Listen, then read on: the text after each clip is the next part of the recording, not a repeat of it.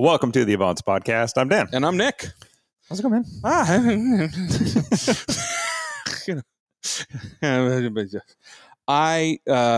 as you know, I'm in my new place here, and at like 2 nights ago, at like 11:30, it's Halloween, actually. Oh, yeah. That day. And I think everybody was okay. Came through this intersection, 2 cars, and hit so hard that it sent one of them all the way almost down the hill on its roof. It was absolutely insane. Bellevue Fire was here. Everybody, it was just, but loud enough that it woke me up. And it was. So you gotta put a camera out your deck. I do need to do that. Yes. Yeah. I also feel like in today's day and age, I don't want to be, accused of spying on anybody. So it was just like, yeah. But so new neighborhood, interesting. So I hope everybody's okay. But there was quite a massive presence here. So wear your safety belt. Right. I think that might have been an issue. So yeah. Oh, that's no fun. Well, good thing they're close to the hospital. They didn't take them here. There's an emergency room here, but and that could have been a trauma thing. So yeah. Well, that's fun. Happy Halloween. Yeah, happy Halloween. So I really hope everybody's okay. Yeah. Yeah. So I did I went off road for my birthday. Yes. And it was very mild. I kind of prepared for the worst, and we ran into none of it. So I did the backcountry discovery route sections 4, 5, and half of 6. So I've never done 6. That's the section north of Chelan. So did you start in Chelan, or you started in Leavenworth? Ellensburg. Oh, I thought that's 3. Maybe it is. No, 3 to 4. I don't know. I always get confused because we did on the Monkeys. We went 3. We went up there, and then we skipped the section. We came back down. Right. 4. So I went to Ellensburg to Cashmere to Chelan to Twisp. Technically, so that's the section we didn't do. Yeah. Okay. So anyway, get up there. Did you drive through the jungle? I did not. I did not. You didn't take the Raptor through the jungle? Come on. Only still looking for that GoPro. I know. Yeah. Yeah, no, I went around the back way, which is really pretty, by the way. But I figured I would use this as a good Carter Automotive Group tip of the week. So even though I was overly prepared, honestly, I guess I was reasonably prepared for the season, but overly prepared for the conditions once I got there. Sure. So whatever, no big deal. One weird thing I found, though, is I got up north of Chelan, and it's freezing up there, but the conditions were great, actually. The snow was only like an inch thick, and that's not going to stop any vehicle with decent tires on that. But what would stop any vehicle was the 12 trees I had to clear. Oh. Yeah. Did you take your saw? I did. Good. Not an exaggeration. There was 12. I counted as I went through. But they're all little. It's not a fishing story. It's a cutting story. Yeah, it's a cutting story. There's 12, right? So one of the more annoying things I had to deal with, was that I had to go, it was like, you'd go like half a mile, another tree, half a mile, another tree, half a mile, another tree. But none of these were very big. So I was like, I had the time, so I'll just keep clearing them, right? Was there a windstorm that came through? Because I feel like most of that clearing needs to be done in the spring. It's from all the fires. The ground's really loose right there, so they just fall over anytime you breathe on them. Oh. Anyway, so I go through there, and I'm sawing, and I've got my DeWalt electric saw. No problem. Cuts through them. I'm so glad I didn't have a gas saw, by the way, because you have to turn it on and off that many times. Would have gotten old trying to pull start one of those. But it was the gloves, man. All my gloves have Velcro enclosures on them. So every time I'm taking on and off my gloves, it's just one more annoying step. Okay. What I had, thankfully, in the truck, and then because it wasn't even though there was snow, it wasn't wet, it wasn't raining, it was actually warm over there, I didn't need a waterproof glove. So I had my Cut Level 2 gloves, the pull-on ones from Milwaukee, actually. I think I got them in a promo. Well, they're great because they just pull on and off. I eventually just literally, I didn't litter, but I was really tempted to just throw my other gloves away because it was so annoying pulling them off. If you're doing this, if you're a trail recovery person, if you're getting in and out of your car a lot, if you're at the track a lot, yeah, Velcro gloves are great for long-term use where you're going to have them on and leave them on for a long period of time.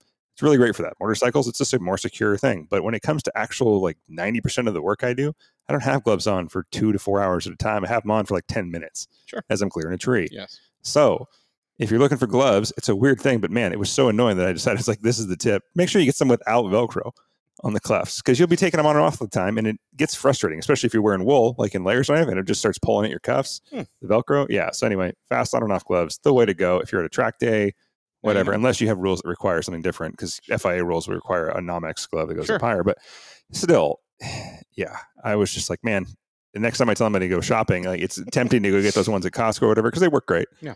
Or you get the nice fancy Milwaukee ones. But I was like, yeah, Thank you for that, by the way. You got me a set too. Yeah, those are the ones I ended up tossing in the truck. And was like, they're really nice gloves, but they are a pain to take on and off. They'll be great for moving bricks, but not so great for working on the trail. Imagine that. So now all of my gloves in my to-go set, my pack set, are pull on and off gloves. Okay. And they make them waterproof. Makes sense. Cool. It was just one of those things, man. Did you have a good birthday though? Even though Yeah, you forgot it was your birthday the last time? I did. Yeah, okay. It was a nice, easy weekend up in the mountains. You know how I love hitting off road and no trail conditions that would stop the Raptor for even a split second. So I could have driven through most of the trees, honestly, but I was like, I'll clear them for the next guy. You wanted to. Yeah. Oh, yeah. I wanted to until about the fifth one. And I was like, can I drive through it? You just didn't have me up there running in front of the Raptor through the snow like last time. That's true. Yeah. I didn't have that. Yeah. Well, anyway, let's get to our guest this week.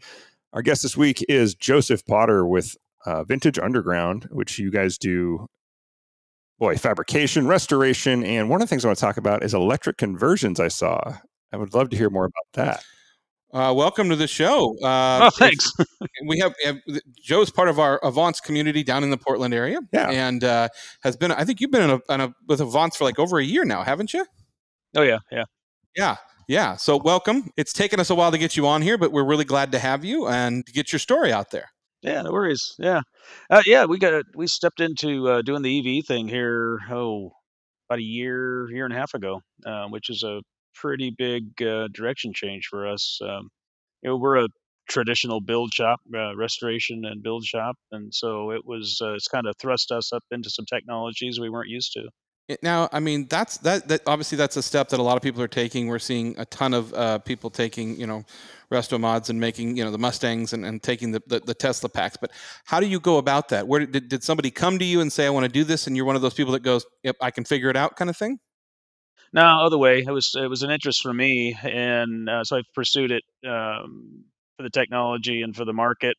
And I did find a buyer for the first one I wanted to build, which was helpful in building it. But the other way around, kind of going at it from a business. And no, the other thing, kind of setting out on this, is I didn't want to do the scavenger approach, which is how a vast number of them are being done now. When you go find, I think there's a place down in California, it's a wrecking yard for Teslas. You get motors and batteries and whatever you can find.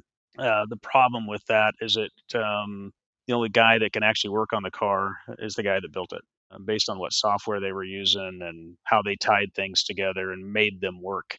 Oh, you're talking like Tesla. I got you. Okay. Yeah. And it's been the way to do it here, is just to go grab crashed Tesla parts, motors primarily, and batteries, and retrofit and build a car. We went at a different route, hooked up with Cascadia in Washington, and so what we're installing is fully developed and fully integrated, all the components. So it's a one-point software access kind of deal.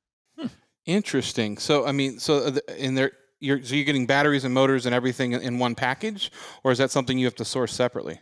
I mean, you can. I am getting everything through them, just because of the ease of chasing it. I'm not I'm not a part source, as far as I'm an end user, and sources for this stuff are growing daily. We're getting hooked up with a company out of the UK now to do Porsche, and so it's evolving really, really quickly. A lot of people I've seen are starting to offer basically kits. I think is Ford offers I didn't know like an engine package motor package. What would you call it? Yeah, a motor package. Not an engine package, a motors package, but yeah. Well, I've seen something that's like they're even in the shape of a V8, and drop in where the whole problem with converting vintage cars to electric is that you're compromised from day one. The thing wasn't designed to accept what you're stuffing in it. So you're trying to find places for batteries. The motor's not so much of a problem, although it depends on how much you're trying to get stuff in there. But motors are power, batteries are range, and the more battery you can get in there, the better. And that's the trick on these vintage cars: is where do you put them? You just buy a Lincoln, a Continental. Yeah, exactly. And you have a really bad weight rating. Well, you probably take weight out of a Lincoln by putting an electric into it. Yeah. Well, it's why a lot of the initial builds were on large cars. Is just trying to find space to what EV West, I think, has been doing the Volkswagen conversion for years. But you're talking really small range. That's back in the days when 50, 60 miles was like, that's pretty good. Nobody's going to buy that now. So we're doing E-types right now, and we're targeting 240. That's going to be a stretch, this regenerative braking, that's everything. So, that's the trick, is to get as much battery in there as you can on a compromised platform from the get go. Well, yeah, and there's also weight distribution with that as well, as far as finding a place to put the battery, and then also having it in the right place so that you're not just, wheeling all over the place. Or, yeah. Yeah. So, yeah. Yeah. Well, it could help on some, like on an E-type. The XK engine is heavy as hell, Yes. and so you actually end up getting some weight off the nose, and so it actually they're known for pushing, so it's going to handle better.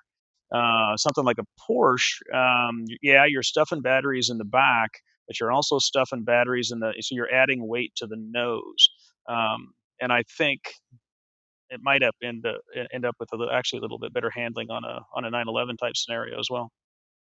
Very nice. Very Yeah, nice. because it's low and even. Yeah. Yeah. So let's go back a little bit. How did you get into this? Were you always the typical car person as a kid? Oh yeah, I mean, I just born into it. Yeah. My dad was the classic in that sense. Always had the old cars around. My dad, his entire life was into the classics, so just pre-war stuff, the big Cads, the Packards, and all that kind of stuff. And he and I built my first car. I was a Model A when I was 14, so it was just all Cool. around it all the time. Kind of That's evolved so from neat. there. Yeah. So I mean, so your mechanical sense was sort of just going into the garage with your father and learning how. I mean, so many people that you talk about a first car. That was the first car, not just your first car. Yeah. Yeah, So that was just a normal progression from there. I actually went to school and worked my way back to it. I love doing it. It's just I've always enjoyed it. That was just kind of a natural progression. It's a crappy business to be in. I mean, it's doing that in the '80s, early '80s, and on up through it. It was um, it was and it is to this day to a certain degree. I don't know why, but it was, to be a technician, it was just restoration and build shops typically just didn't pay well, no benefits, trying to pay you into the table, all that kind of crap, over and over again. And I don't know why in this industry it would always end up like that, but yeah, it was really. So tell us a little bit of the history of Vintage Underground then. How did you guys start, and was it a transition from another shop? How did you take that over and start that? How did you decide to start your own business? I actually had my dad has been an entrepreneur his whole life, and he had a business, and so during the I spent entire '90s, 12 years, um, going in and joining him in that business, and taking it over the course of time, building it up and getting it sold, and getting him out and retired. So I ended up on the other side of that with, okay, now what? Um, what it afforded me was, I learned to run a business, and it's something that's kind of leaning back to what I was saying before about these businesses not being run well. I learned how to run a business. So vintage came out of all that, a desire to work on these cars and have fun, but also run a smart business and get these guys paid, so they can have a good life and benefits and all that crap that I just was just ridiculousness is when I was coming up through the system to get rid of that. I mean, you can't ask somebody to be a craftsman, and when they're worrying about getting laid off or whether or not they're going to get paid or medical insurance issues or concentrating on other things. I was having a conversation several years ago through one of these with Len St. James, and we were talking about this being a dying art, and the fact that young kids these days, I mean, even people are vintage in our 40s, as much as we love working on cars, the idea of taking an English wheel and making a fender or rolling, and really doing that is a dying art. And so craftsmen like you are are sought after and therefore demand a higher price because of the product that comes out of it. Do you find it a hard time to find people to do this type of work? Everybody does. It's for a lot of reasons. I mean, one of them, that the schools stopped teaching trades, Yeah. and so I've got get people coming at you that are in their 30s that want to do this and have no background experience. So, um, yeah, it's really hard. I recruit across the country. I move people here. I pay well. I have a really nice environment for them to work in. So, and it's with any kind of business like this where there's craft, there's skill. You have to have good people, and you have to draw them in. And we're not. I'm not in Berkeley. I'm not even up in where y'all are up in Seattle. We're remote, and so we work pretty hard to get people here. Walk me through one of your electric projects. Like what you said, you were doing the E-Type, and you're working on going to Porsche with the 911 platform. Have you just only done E-Type so far, or what? To walk me through the process of doing a conversion like that. I want to jump back into that a little bit. Yeah, so it gets a little bit weird.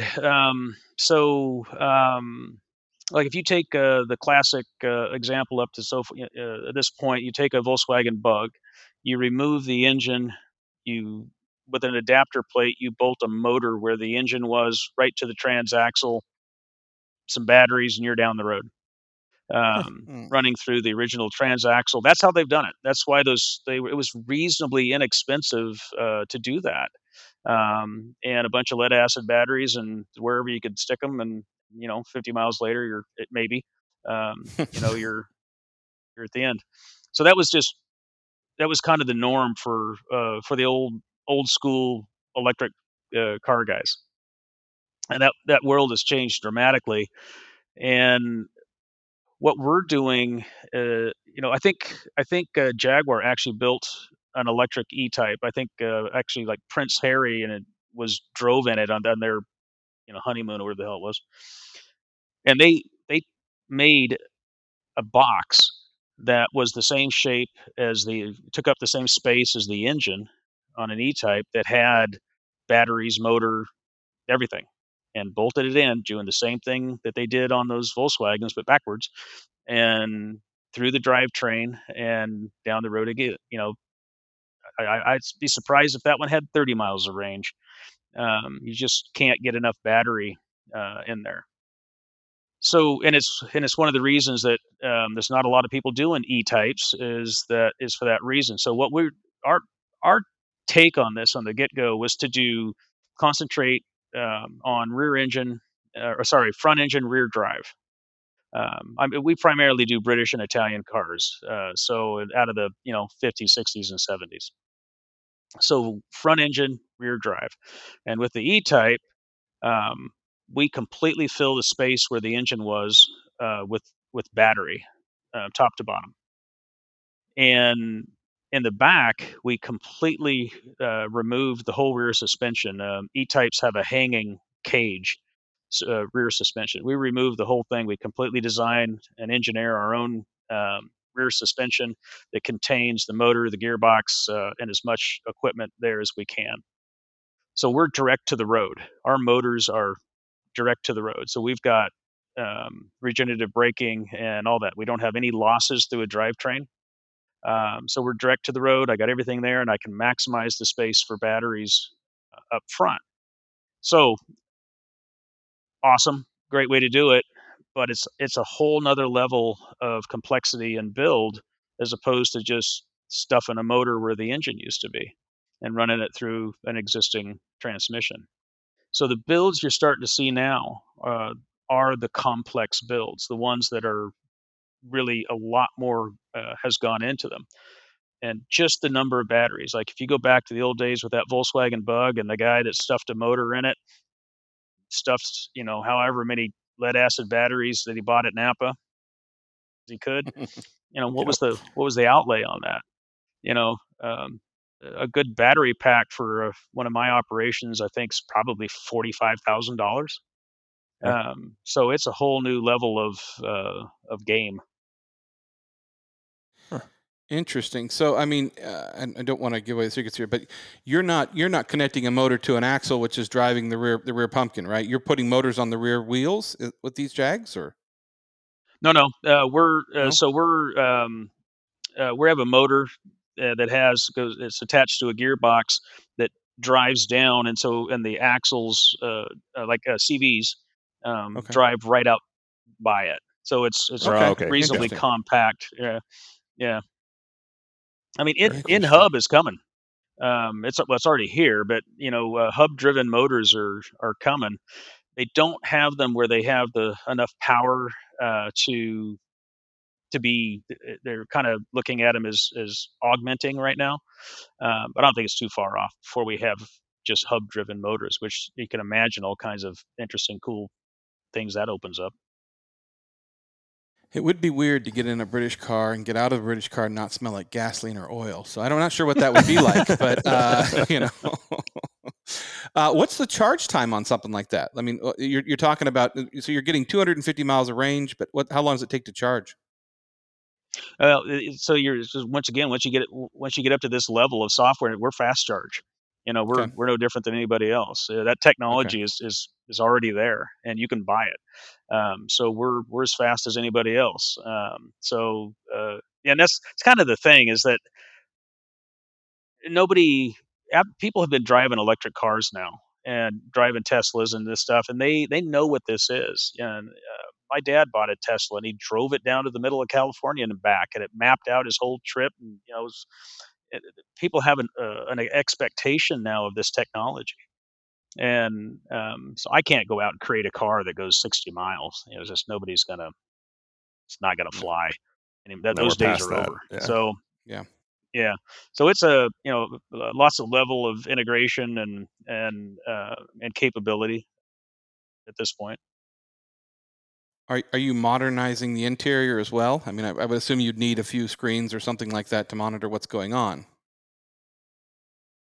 Yeah, and it's an aesthetic. There's you'll see guys or companies that are doing conversions, and there's already companies out there that will create instruments that look like the stock instruments, but they do something else. Yeah. There's some really cool stuff that's evolving really fast. So you can do that. So you can create an original looking aesthetic inside. I I like the cleanliness of a Tesla dash. I just love the concept that there's just nothing there, that cleanliness. And so when I do a rendering of a build, I try to do that clean. I try to sell somebody on that. So typically, I get shot down because that is what people want. That they kind of want the technology, but they don't actually want to see it. Yeah, the sleeper build in a way. Yeah, It's 'cause- huh. I think it's cool, but I'm not paying the bill. Yeah. Are you doing all the design yourself? Are you the one you're sort of the in-house design? Personally, or just Yes. I mean, no, I have engineers that work for me. So we're Okay. all the suspension design and we that's what I was kind of saying is this thrust us into another level. So the company up to this point is a bunch of old school technicians that know how to build cars and restore and build cars. Now I've got engineers and people here that are designing suspensions, and taking in this new EV technology, and we're integrating it. So yeah, we're doing all that in house. It's really chucked us up into another level. Like two of my technicians that were just regular car technicians now are on Fusion. They draw stuff. It's really changed our environment. Huh. Are you guys using 3D printing and things like that too then for your design, like mock-ups? Yeah, well, we do. We have a real good, reasonably small format printer with so one of those ones we can do harder plastics. We end up making parts with it more than we do mock-ups. We end up making a lot of just whatever bezels or shift gates or whatever. We end up making a lot of parts, and that's not just true on the EV stuff. When you get into the British stuff, there's a pretty good support system of reproduction parts, and these were reasonably high production cars too. So there's a lot of support. There's a lot of parts that are, usually available. You get into some of this weird Italian stuff. We do a lot of Abarth and Lancia, and, Aurelias and stuff like that. Just weird stuff. And if you can happen to find something you're looking for, you only have to sell a child to get it. They're just not available, wickedly expensive, and so we end up making a lot of stuff just on a regular restoration out of the 3D printer. Huh. Interesting. I mean, so with your stop, like I said, you're sticking with British and Italian. I like that. Are you doing some of the classic restorations of the world, like the Mustangs and things like that? Do you dabble in that? No. If you look at uh, the the restoration and build world, the shops tend to be over the last 20 years, they tend to be really narrow, right down to one make, if not model, of what they're doing. And the reason they're doing that is because of the efficiencies. You're doing the same thing over and over again. The part spins, is the same, and it just makes that business very efficient. Like I was saying before, this is a shitty business in the sense that it has a very high overheads, very high insurance. It takes a lot of real estate to do it, and you got to have skilled labor. So anything you can do to improve efficiency um, is paramount. And so these shops are running really narrow scopes to accomplish that. Now, there's still shops out there like me that are viewing this from a broader perspective, but not too broad. You go back into the 70s and 80s, and you still had the classic restoration shop. They were selling a process, not a direct aspect of a particular maker model. They were selling their skill sets. Back in the old days, like White Post and all those guys. And now it has narrowed down. So our little niche in the world is the British Italian 50s, 60s, and 70s. It's about as narrow as I want to make it, because it's just too boring. This stuff is a lot of fun, and honestly, I picked those two genres because I think they're fun. You got the eclectic, weird British stuff, and whatever you want to describe that stuff from the Italians out of the 50s and 60s. It's just really entertaining stuff. Fashion statements and cars. Yes. Yeah. What is the? I mean, and I know this is an open-ended question because I've had a car restored, but I mean, what is the build time if somebody comes to you? I'm assuming that most of these E-types coming in are not somebody that's pulled off a $100,000 car that's immaculate and is going to rip it apart and make it an electric. I'm assuming the donor cars are a little rough at times. Well, that's kind of part of my business strategy is that um, there's going to be, and there are shops popping up all over that'll say they'll do a conversion, right? And that's fine, but unless you know how to build a car, and if you take it apart and you find rust, or you know what I mean, or you want a more complete picture, you're kind of stuck. Now you got to take it to another shop and then take it back to the EV guys, and no, that's part of my business plan is that creates more work for the paint and body guys, the interior guys, the mechanical guys, metal shapers, whatever. So yeah, definitely. And you guys are doing that in-house as well. You have a paint shop Yep. in-house? Yeah. Yeah. Okay. Yeah. Yeah, because I mean, you're adding all this torque and all this fun to a car that, I mean, with British cars, they like to flex as it is, and I mean, Yeah. and rust tends to take a lot out of them. So Yeah. I feel like there would have to be some reinforcement of some certain things. And like I said, you designed a whole new rear end on it just for that. So Right. Yeah, you do yeah. have to be careful. I mean, the torque's the problem. Because you all of a sudden you have 2 or 3 times, if not more, the available torque in an instant than you would have had in that car prior. The E-types that we're doing I'm keeping a reasonably small contact patch on the tires. It's the safety. aspect. I mean, frankly, the more contact patch you get on the ground, the more it's going to go upstream, and the broader the build gets. So, um, I guess it ends up in a situation where burn the tires off of it, but um, you're not going to wrap up and bend the car trying to absorb the torque. Sure. Okay. Yeah, because all those British cars, if you don't know, talking to our audience, are very thin packaged. Like literally, the tires that are on the Triumph on my spoke wheels. I mean, the guy that sold them to me, they're off of boat trailer tires. Like they're not exactly meant for high performance, like 165 or something. Yeah. Absolutely, yeah. And I mean, especially if you're going through like those classic British spoke wheels, that they're not very wide. I think so. Yeah. Are you putting wider wheels on the rear and things like that or do you want less of a contact patch? We're going slightly larger, but yeah, I Okay. want to limit the contact patch. I don't. Okay. I mean, like I say, the more you put in it, the more capability you put to the ability to put it to the ground, the more the car itself has to absorb it. It becomes a safety issue. So the easiest safety release is the contact patch on traction. Now, if the software is reasonably advanced, it can, like a Tesla. I don't know if you've ever been in a Tesla and go into launch mode, and even if you're on kind of dirty tarmac, you don't hear the gravel pinging the bottom of the fenders, and it's because it has such acute control over slip. And so you can do that, and it'll control the slip.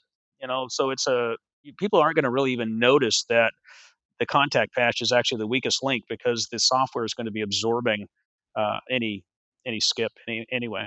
Yeah, I never thought about that before like that. It makes total sense. Huh. All the things you learn.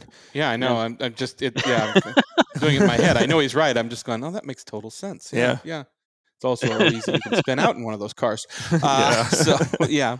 Well, they have really good traction control in those motors, though. Yeah. I mean, I think I love to see things like this. I love to see restoration. I think a lot of people, there's a lot of articles out there that really dislike this electric thing, especially doing it to vintage cars. But I think you're still saving the car. I mean, and he said, some of the hardest stuff to get for these cars are the engines and the carburetors and the Webers and stuff like that. And doing something like this gives you reliability. I mean, it's going to give you better range. I think it'd be a lot more fun. A lot more fun. As I say, it's the environmental argument is kind of null and void in this area since those cars, there's so few of them on the road, they're barely making an impact as it is. Yeah, but they do put a lot of smoke out. Yeah, they do. No catalytic conversion, things like that. It is not negligible, I should say. But I guess it's not. But at the same time, it's nice to keep those cars on the road because as maybe not in our lifetimes, but in children's lifetimes, you're going to start seeing gas stations farther and farther apart and fewer of them unless you're in rural areas where you need farm equipment. And even that's going to electric. So this is going to keep those cars on the road well past our time. And that's really cool to see. Well, and we're past the, I don't know if we're past it. You're right. It's not, the environmental thing is not relevant in this particular situation because now an EV car is a performance car. I mean, incredible performance in some cases. So we've crossed the line. We can now produce a kick-ass fun car that's electric and really entertaining and fun, and it has good range. We're just talking performance here. This is normal car performance talk. So that's why this is starting to tumble downhill so fast, is because we've crossed that threshold. It's doable. This is you can build a performance car and have it perfectly viable, daily driven, whatever. So this moment is here. So that's the driving force as I see it. I mean, I think SEMA's going on this week, and I usually go, but I bet you couldn't count the number of EV performance-minded builds or people selling stuff, for that down there, just because of that reason. We've talked about it's a performance thing now. Yeah, it's creeping into the off-road world, which I don't know if I'm okay with. I mean, especially with Jeep having the new Jeep. I'm like that's exactly where I want to run out of battery, in the middle of nowhere. At least in an EV car, I'm on a road, I can get a tow truck. Oh, you're in the middle of the Rubicon Trail. That sucks. Get a helicopter. But, good luck, AAA. Obviously, nobody's going to bring you a bunch. Nobody's going to bring you some electricity in a 5-gallon jug. Well, that was the funny part is when I remember when Jeep introduced it, like, we're going to put charging stations at the front of these trails. I'm like, so we're going out in the environment and you're going to put in a big, either diesel generator or something so I can charge up my Jeep? I don't think so. So. I was going to say, you'll be packing a generator just in Absolutely, case. Yeah. It does works. It poses a kind of a marketing thing for us, because my shop is a traditional restoration and build shop. I've been doing that for a long time, and we're having a good time. And like you say, there's some folks that get wrapped up in this that get frankly get pissed off at doing this. So we're trying to separate them as best we can. From our perspective, we're just having fun building cars. I don't really care what powers it. For myself, I'm currently building a Jag Coupe V12 that I'm building and doing my whole thing. I mean, I could build it electric, whatever. It's just whatever's entertaining. We don't care. Such a cool. What year? 76. So it's that 76, two-door version of the XJ. I think they made I don't know, a couple 3,000 of them. Yeah, very cool. But talk about a car that has flex. You could jack up one corner of that car, and the other quite high, and the other three would stay on the ground. I mean, it was just like spaghetti. And with some serious effort to put some structural rigidity into that car. And I'm not hitting it with a bunch of horse. I think the motor's dynoed at like 410 or 415, something like that. It's not like I'm putting turbos and hitting 800 or something, but that's enough. Yeah, I had to do it. Oh, yeah, it'll be entertaining. Where'd you source the V12? Is it the actual Jag V12? Yeah. Did they make one? It is. Yeah. Okay. Oh, yeah. Yeah, they had the 5.3 liter V12 that they put in all the E-types and the XJS for years and years and years. Okay. Right at the end, they built a 6 liter. It's the last couple years, and I found a car down in Modesto or somewhere, and it had a 6 liter in it, and I harvested it out of that. So one of the later ones. I think from the outside world, everybody thinks when you think V12, you think Ferrari, you definitely think Lamborghini. I mean, but I sometimes forget that Jag and other places like that will gladly do that. I mean, Mercedes. Yeah, Mercedes. Yeah, that's true. Yeah. BMW. Yeah, I forgot about them. Yeah, BMW. Yeah, there's a lot of V12s in the market. Or there was, I should say. Yeah, they weren't never making it. They weren't making that much power. Not then. No. No. So I mean, what'd you do to the engine? I mean, have you just been restoring it, or? Yeah, so I did a full build on it, and it was I targeted what I wanted it to do. I wanted it to be just absolutely bulletproof, dependable, whatever, and have enough power to be entertaining. I think those engines in stock smog form, U.S. smog form, made like 300 at the crank, and so I've added 110. So just they have a weird head. They have the compression is actually 12.5 to 1. They have this weird double staged head, and it was done to deal with fuel economy and emissions. But it makes kind of an interesting thing because you can actually hit it pretty hard, and you won't get into knock scenario. So just cams and fuel and triggered right now. Very cool. Very cool. I mean, efficient. Yeah, it's not a term. Efficiency and reliability aren't terms I normally associate with British V12, but I think that's pretty cool. That's always an interesting subject, especially in the restoration world, is when you go to the guy that runs a restoration shop or people that work there and you go, okay, what are you restoring? And there's always an interesting story because it's a lot of these guys that they can restore what they want. I mean, because they have the resources to find it. But I take that approach with my contractors right now. I've been working with a bunch of contractors at the house, and I've got a cement guy coming, and finally, and he was looking at the shop, and I said, that was what I told him. I was like, as you look at this, do what you would do in your shop. and give me that quote. Don't give me anything else. If I'm going to put cars in here, I'm going to do work in here. Now tell me what you would do if you were in the shop. He's like, this is what I would do. It's like, that's what I want you to do. Yeah. I don't care about anything else. I want your shop. Yeah. Well, so now you're, go ahead. You're fine. Oh, I was going to say, it's like, car guy, I mean, us and, the technicians that work for me and a lot of guys that do this, we tend to not have high-end cars. We tend to build something interesting and weird. And because it's just pure entertainment. I mean, the problem with having, not that I'm going to turn it down, but if I had a 250 Ferrari sitting in the garage, I'm not going to do anything to it. I'm going to keep it alive, keep it healthy, and drive it occasionally, and that's going to be that. But if I have like this Jag and I build the snot out of it and modify it, and it's just good entertainment. So my lot tends to not have those kind of cars. We tend to have the fair to midland things that we've done something to. Well, that's the fun part, and the fact of having skilled labor like that knows what they want. And I mean, like I said, I think some of the people in the car industry that do that, like restoration, have the best builds. Like they may be ratty looking, they may barely run, and the rust may be holding it together, but there's something interesting about it. I think you go to places like that, and you pop the hood of like some old ass Ford, and then under there's a brand new engine that they rebuilt in their garage or in their basement that their wife didn't know about. It's fun stuff like that. Well, I worked with this. Oh, go ahead. Go ahead. I was gonna say, you go to some of these shows and stuff, and you see just some crazy ass motor that somebody's put into something, and it's like, why did you do that? And it's like, well, seemed like a good idea at the time. It's just like there's no rhyme or reason to it except that it just wanted to see if you could do it. It didn't fit, and then I moved the firewall, and it did. So we made it.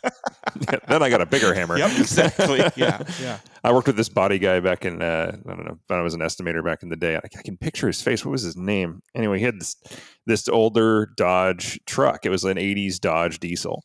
And at the time when I was working there, those weren't worth that much. But he was a great body guy and a great painter. So what I loved about his is there was nothing special about it. And everything worked, and nothing needed any shape of repair at all. It was a perfect 1980s diesel Dodge with that needed not a damn thing. It had no options. It was super basic, but it was like flawless, top to bottom. Yeah, it ran and there was no rust. It ran, no rust. Yeah. The interior was perfect. Yeah. And I love seeing that because the body guys tended to do that. They didn't have anything over the top. It's just that what they had was really good. That was cool. Finding unmolested old cars. Like I always joke about the fact that, I grew up in the 80s. I'd love to have a 69 Charger. But truthfully, if I had one, I would have it in an original color with original, it would be original because that's the point. You don't see them like that. See, I need two. I need that one, and I need the one I want to drive, which is a complete resto mod. Well, that one's definitely the Dukes of Hazzard. But so my wife always tells me if you don't jump it. My wife always tells me to quit using that term. It's like, we found this really cool unmolested car. She's like, would you quit calling cars unmolested? It's weird. And it's like, no, okay, but it's nobody's messed with it. Well, then say that. That's a good point. We used to call the Who's molesting them? We used to call stance car owners the pedophiles of the car world, but we think we got in trouble for that. Did we get in trouble for it? I mean, I think we got told not to use that word. Oh, okay. Well, it's not like they're going to be able to drive in the parking lot and find us. So you got to look at it that way. Well, that was a good last show. Yeah, absolutely. Yeah, you said it. I didn't. So I'll live on. So, I mean, as obviously, how long have you guys been doing the electric thing? Like just the last few years? About a year and a half. Yeah, we just year and a half. Okay. After the decision was made, then we're hiring engineers. We're doing the whole thing. Yeah. Okay. Wow. I just wonder where the world's going to go next with this. Like, there's a couple of whispers on the wind of people talking about doing literally hybrids, and I'm like, no, either make it gas or make it electric. Don't do freaking hybrid. I like the hybrid thing because I want the instant torque, and I want the range. I want to be able to switch it off and drive forever. But you're talking about trying to find room in an E-Type right now for batteries, and you put an engine and batteries in there. Yeah, I when I think of hybrid, I don't go to like Prius. When I think of hybrid, I think of P1. Okay, I think of that where I'm like, no, give me that torque that I want all the time and the ability to drive to work 30 miles. I mean, if you want to, I think there's a P1 drivetrain that's about to go on the market. Out of Florida, it's slightly been underwater, but yeah. Well, if you're hybrid, you don't need as much battery. So it's all about range. Whatever the math adds up to to get you some reasonable distance. Yeah. See, I think that's what I want. That's just me. I get the idea of going full electric because obviously no emissions, all the instant torque all the time, and it's where everything's going. But I think there's a sweet spot for both, where I can get a lot of performance out of a hybrid, and I can just drive to work on no gas. Like a hybrid Raptor would be awesome. Oddly, I don't know. I mean, there's something. I think there will always be something as an original car guy of sitting in a light in a car with a big engine, and you can, that engine is moving the car. Yeah, every time the cam lobes. Yeah. So I mean, but I love the idea of an electric British car, mostly because the electricity we're putting in them will work because it's not Lucas. It's not Lucas. It's the Prince of Darkness. So yeah. Well, I think Musk, when he did Tesla, it just completely tipped over the car world and forced the moment. And I think that's what we're experiencing in the vintage car world is that there's this tumble happening. I don't know where it's going to end. I don't know. Maybe it ends in hydrogen cells or something, or whatever. But it's forcing a tumble, and it's going to land somewhere interesting. I think it's going to be fun. Yeah, I think is it Hyundai? I think it's Hyundai released just in the last 2 weeks a to-market hydrogen fuel cell vehicle in Australia. Like you can buy it from Hyundai. Honda had one, but you couldn't find places to get hydrogen. Is the problem? Yeah, there's a system that Hyundai has set up in Australia for this now. Yeah. Obviously, it's not, but that's a technology I would love to see take off. That was fuel cell. It wasn't just hydrogen powered. It was a fuel cell. Yeah. Yeah, that's interesting. It's like hydrogen's really hard to handle. For people to refuel. I think it's stored at like 10,000 psi. So that'll be interesting in a wreck. Yeah, something. Yeah, that's what I keep thinking about. Oh, I've got a tank back there that's at 10,000 psi. Don't run into me. just giant flashing sign. Don't hit me. Yeah, we'll all die. Yeah. I will explode. You can imagine somebody pulling up at the gas station. It's scary enough watching people just pump fuel. I can imagine. Oh God. I just instantly went to the people that drive off with the nozzle still in their car. Imagine doing that with hydrogen as the tank takes off across the. Yeah. Welcome to Hindenburg Fueling. Exactly. Wasn't the hydrogen that burned? It was the skin of the Hindenburg. Yeah. You got to look at it that way. Yeah. Well, Joe, we really appreciate you taking time and coming on the show. And again, I didn't know I had looked at your stuff for a while. I didn't really get into the electric stuff, and I'm really glad we did because it's a very interesting emerging technology. And like you said, I'm sure we'll see 100 articles coming out of SEMA now of everybody wanting to do it. But I feel like you're kind of on the cusp of it and leading. So that's really neat. Yeah, we're trying to. Send us some photos. What's that? Yeah. Send us some photos. I want to share some photos of a conversion for the show. So the listeners, I'll try and post those on the show notes. But yeah, get those to me as soon as you can, and I'll get them posted. I'll do that tomorrow. Cool. Yeah, absolutely. All right. Thanks a lot, man. All right. Well, we appreciate it as always. Where can they find you if somebody wants to do this to a car or as an Avance member? I mean, I know you've done a couple of shows there, right? You've had Avance members show up. Yeah. At least a couple times. We got some good eye candy to look at. So yeah, anybody's ever passing through Eugene, please stop by. We love to show people what we do. Short of that, it's just vintageunderground.com. It'll get you there. Okay. Excellent. We appreciate it. All right, man. Thanks. For this episode of the Avance Podcast, I'm Nick. I'm Dan, and don't just get there. Enjoy the drive.